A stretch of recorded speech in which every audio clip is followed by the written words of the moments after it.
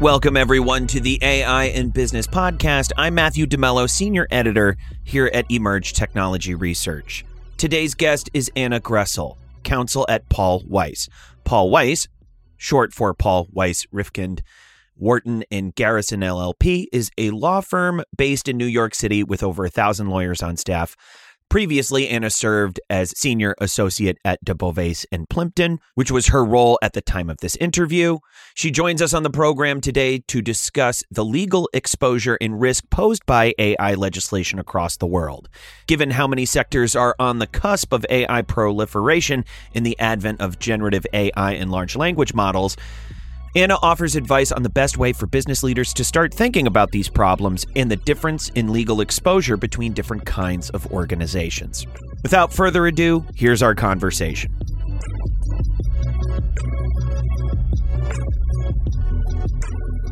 Anna, thank you so much for being with us on the program this week. Matt, thank you so much for having me. I'm thrilled to be talking with someone else who loves AI policy as much as I do. Yes, it is not often I can scratch my global policy itch, which goes back a little bit in my career from my days at the World Policy Institute. But very, very good to be talking today about compliance and risk and how different kinds of organizations expose themselves across the world based on which laws are being passed. Spending today talking about legal exposure and the risk posed by AI legislation in an international review of policies. I think the best way to take this subject from the top down is to ask, how should business leaders start thinking about these problems? It's a great question, Matt. And I think, what we're seeing is really the emergence of what we might call an AI technology stack. And that's different with generative AI. So I just want to take that, as a step back before we start talking about how are regulators thinking about it. And then really the first question is, what are they thinking about regulating and why are they concerned about it? And so, when we think about this technology stack that's beginning to emerge, we see everything from the development of foundation models. And so that might be things like GPT-4 or Claude by Anthropic, other large language models, image models, for example. And that's what we might call the foundation model layer of the tech stack. Those models are then often adopted by companies and tweaked and tuned using their own data. And that data tuning might require much less data than the training of the foundation model in the first place, but the data might be more specific. And so those models are tuned for specific purposes or applications and then deployed either by the company that's tuning them, or that company might be, licensing that particularized model downstream to a different company. And finally, we have, what I might call the end users. Those are either corporate end users or individuals like you or me using ChatGPT on our phones. And those are the people who are kind of deploying the models in the real world to solve real world problems or create efficiencies. And, the interesting thing that's coming up in the AI regulatory space is a discussion of not only how do we regulate AI, but who should be regulated. And I think that's the newest part of this discussion that we're seeing emerge with the real explosion of interest in generative AI. No longer a question of regulating just a model, making sure a model works correctly. It's making sure that this entire tech stack, this entire ecosystem is actually regulated so that the harms are diminished at all different points. And there's a huge amount of debate about how to do that, who should be regulated, where really is the point of risk, and how do you regulate around the point of risk. But just to say, when we now hear regulators talking about AI regulation, there's always this overlay of who and not just what. Yeah. And this really changed even from a couple of years ago. There was even staunch disagreement with, I'm not going to get into the partisan nature of it, but just on the note on that Senate hearing that I think speaks to a real directional change in how this is going to go is you could have closed your eyes during that hearing and it sounded, even from Josh Hawley through Bernie Sanders or to the left wing of the committee, everybody seemed to be playing from the same playbook and going more or less towards the same goals. Hawley a little bit towards litigation, but there seemed to be broad consensus on the goals of whatever's going to come out of that committee and that they need to act now versus how they went about the development of social media and Web 1.0. And I think this is really in the terror of Web 3.0, which is that not only is the public policy side of things, saying that, they want to get involved earlier, but there isn't this much hand-wringing about whether or not they should get involved at all. That Rubicon seems to be crossed without getting, even into just accepting that direction of where things going, to your point of where public policy is inserting itself, not just the one model, but over the overall ecosystem. I'm also wondering, to an extent, that ships have sailed, because you watch those hearings and the fear is constantly, we got to do something now before this turns into social media and we have a Facebook that has a grip on all our kids and it's too late to go back and fix algorithms. And I don't even think, and I know there was a lot of criticism of that analogy in the hearings themselves, but just to your point about the overall systems, do you think any ships might have sailed in terms of where public policy can even, or legislation could even be effective at this point in that ecosystem? Yeah, I don't know that I think ships have sailed, but I do think there is an interesting parallel. I wouldn't necessarily say that, we're following the mold of social media in any kind of way, because I think the issues are different. But one similarity or one kind of common theme that I think we would pick up on is that previously we had really seen corporate adoption and oversight of AI. When we were talking about AI, and I've been doing this, I guess, to give you some context, I've been doing this since about 2018, and we've been working with big companies on the development of very particular AI applications that were fit for purpose and tested and supervised. And so that supervision was very much in the corporate domain. And yes, individuals were affected, and that was very important. And that was one of the ways in which we were focusing on kind of the responsible deployment of AI, was thinking about the effect on individuals. With generative AI, I think there's a different conversation happening, which is what happens when you put the models in individual hands.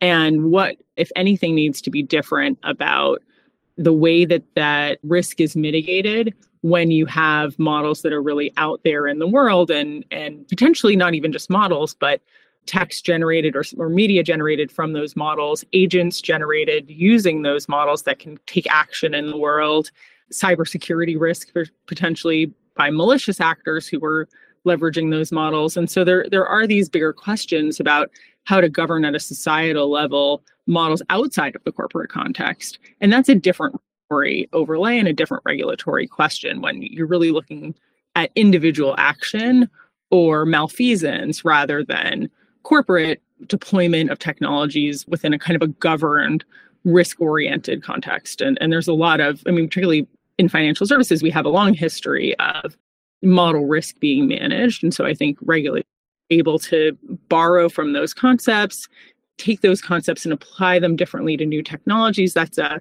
process that regulators are familiar with, and there can be criticisms of that, but they're very willing to do it. When we talk about, I think, individual action, using very powerful models, it's a different frame. I think that's where a lot of the fear comes from these days. Yes, and that I think seemed to be what Sam Altman's been ramming home to an extent in the hearings, almost more so elsewhere in his public appearances, which is that this is still pretty open-ended technology. You're going to be seeing this much more in the hands of everyday people than just sequestered into moats for individual companies. I know we're going to talk a little bit about large language models into these next couple of episodes, but something we've been talking a lot about on the show is on the horizon, maybe much closer than the horizon at this point, but we're going to see an emerging market of bespoke large language models for every individual company. And there's going to be a lot of individual function of this technology as well. And I think you articulated that well in your last answer. I guess that's where I want to start asking about how should different kinds of companies look at their level of exposure. Let's start with the multinationals. Let's start with enterprise leaders from the big logos. They absolutely listen to the show, and we'll work our way down. But I imagine, that's where they're those are the folks that are thinking about, the big EU laws that come out. They're paying attention to the White House memo that came out in October. The big swaths of, the privacy laws that we see will open them up to the most exposure. Correct me if I'm wrong. Yeah, I think that's right. I think all eyes are on the EU right now with EU AI. Yeah. And as we're currently recording this, I know it'll probably be put out a little bit later. We're seeing the European Parliament go through its part of its kind of ownership of the process at the moment with the updating of their draft of the EU AI Act. And it just recently passed out of 2 committees with some pretty significant amendments. And we're going to see them kind of finalize that soon and then move in the summer into the trilogue part of that process, which means really kind of hammering out the final negotiations on the EU AI Act.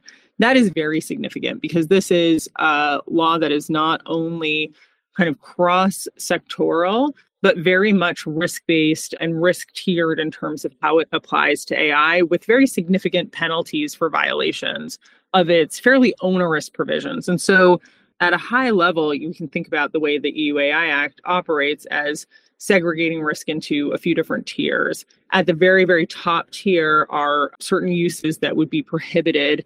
Those are things like social scoring, which is, and certain kind of biometric uses of biometrics, for example, for surveillance. There's a lot of debate about how that could look in the final draft, but some of those may end up being in the prohibited use bucket.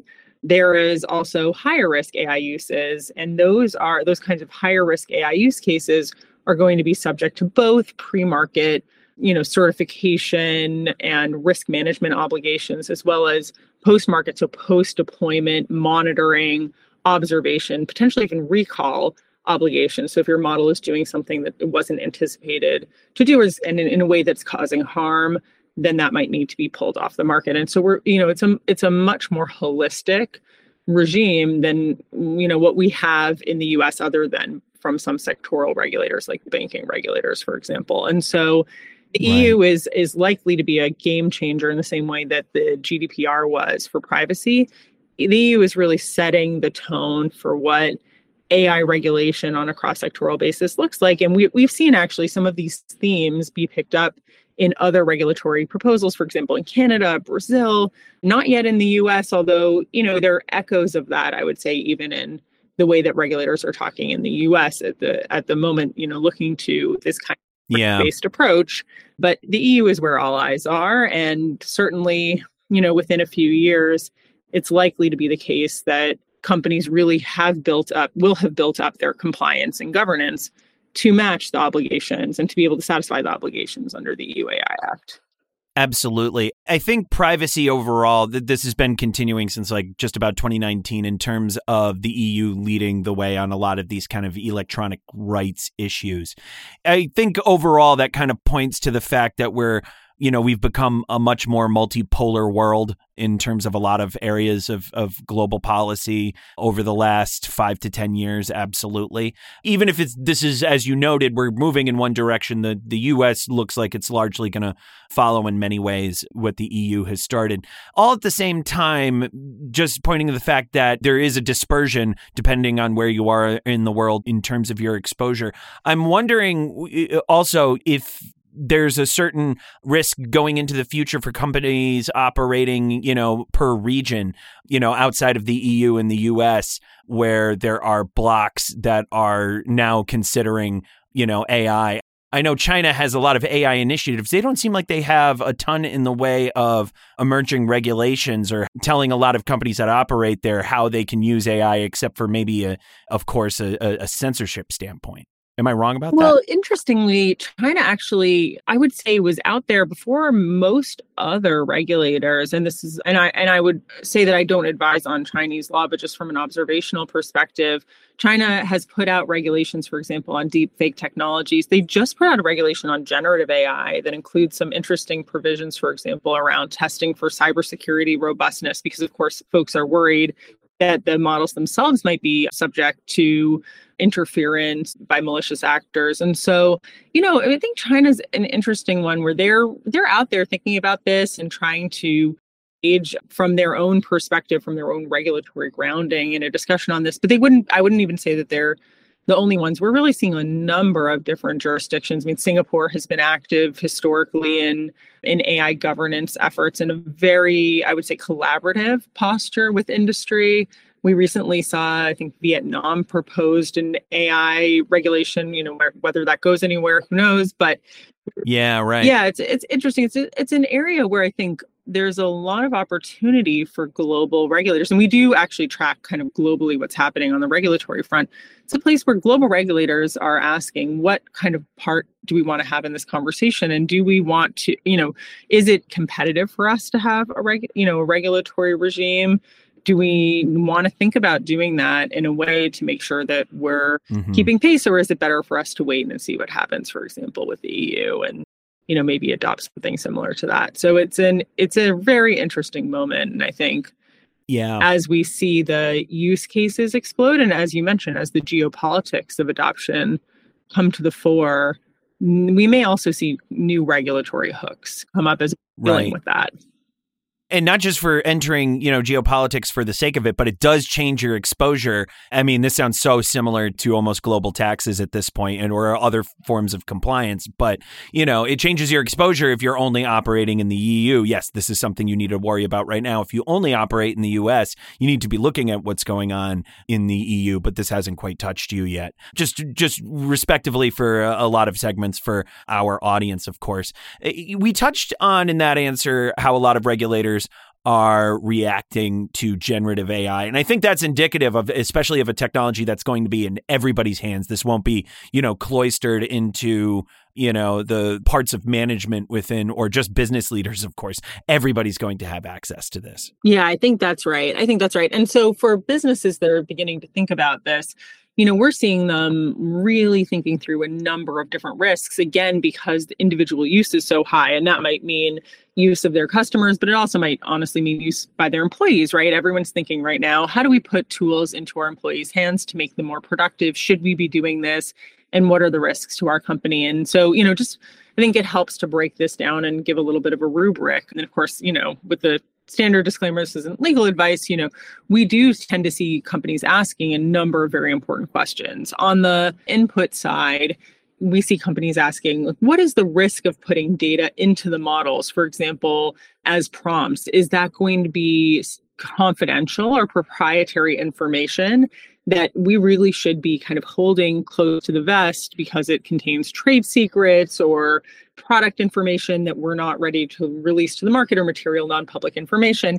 What happens if we actually use that information, or an employee of ours uses that information as a prompt? Could someone else see it? Someone at the developer, for example, the developer for the foundation model? Or could someone see that if that then was used to train the model and it became an output to someone else in a completely different company? Is there, a way that exposes us to some legal risk, or risk that our trade secrets won't still be protected? What if that contains sensitive health information or employee information or personal identifiable information about our customers? Could that give rise to some sort of risk that information could be made public? And so that's really on the input side. I think we're fortunately seeing a lot of movement around that as folks are beginning to recognize that as a risk, and technical solutions being devised to try to take that risk level down and mitigate and put some technical guardrails in place to make sure that information doesn't go out there. But there's also, the importance of training employees and having the right policies in place and the right procedures, because they may not realize that what they're doing is risky for the company. And so really, it's about raising the level of employee education overall and making sure that they understand why it's so important to understand the policies of the company and respect those. On the output side, I'm sure you've talked about this on the podcast before, but one of the main risks we're seeing right now around generative AI is just that the models may come up with answers that contain information that is not accurate, what we might call hallucinations or erroneous outputs. That information, if I'm a lawyer, for example, I can ask, can you provide a legal argument and support it with cases? Those cases may not actually exist in real life. And so if I went to look for it, I wouldn't find anything, a citation I'm getting from the model. That kind of erroneous information can expose the company to risk, for example, if that information is then relied upon to make a consequential decision or decision in an area that is highly regulated. There's also discrimination risk in the same way there is for all AI models. The potential risk if you're using it, for example, in the US, in a context that might implicate housing, employment, education, other areas covered by certain kinds of civil rights laws, lending, for example. that a discriminatory effect from the model could give rise to some sort of liability under those laws. But really, I mean, I would say at a high level, there are a number of different regulations that might cut into the use of AI depending on the use case. And so really for companies, it's critical for them to understand what is the regulatory and legal overlay here. And are we thinking about this as we're coming up with policies around, who can use these models? What can they be tested for? And when will we know when they're ready to be deployed and they're mature enough to actually go out and be put in use by the company? Right. This comparison has been made elsewhere in the mainstream media. I claim no originality in this thought, but it does seem parallel to the beginnings of Web 1.0 back in the late 90s of we're waiting not only for the regulations to catch up, but also to see what technical fixes might be out there already that don't need the regulatory compliance, or at least the compliance effort, on the side of the private sector. That's all very, very, very interesting. Where do you, especially in these areas of risk, like you were describing in terms of, putting data into a large language model prompt and the potential risk there, what should business leaders be looking for in terms of seeing that dust settle and being able to form company policies that will be effective and more long-term? Because it doesn't sound like they can make long-term policies at this point. It's still very much wait and see. Do I have that right? Yeah. And in fact, I think sometimes it's, the policy is important in terms of clear communication to employees about what is expected of them.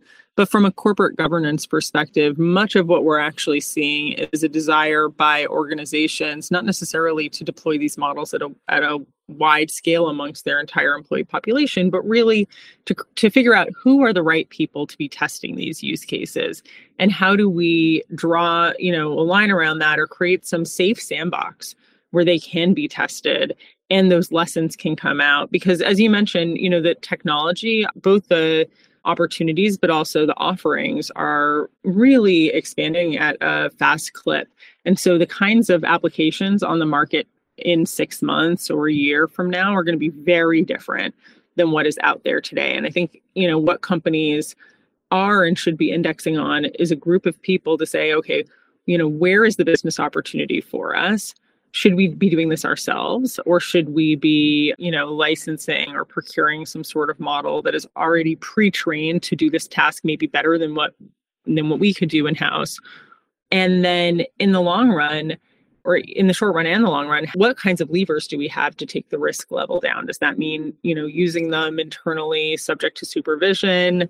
Does that mean working with a vendor to make sure that the right contractual provisions are in place so that we know exactly what we're getting and we can kind of mitigate that risk using the tools they are beginning to make available? I mean, there are a lot of different levers here. And for companies, it's really about creating, again, that safe sandbox to play in while they figure it out and while the market matures. Indeed. And I think this episode will help them get there. Anna, thank you so much for being with us for this first episode. Very much looking forward to talking to you more about the impact of this technology on the legal profession writ large. Likewise, Matt.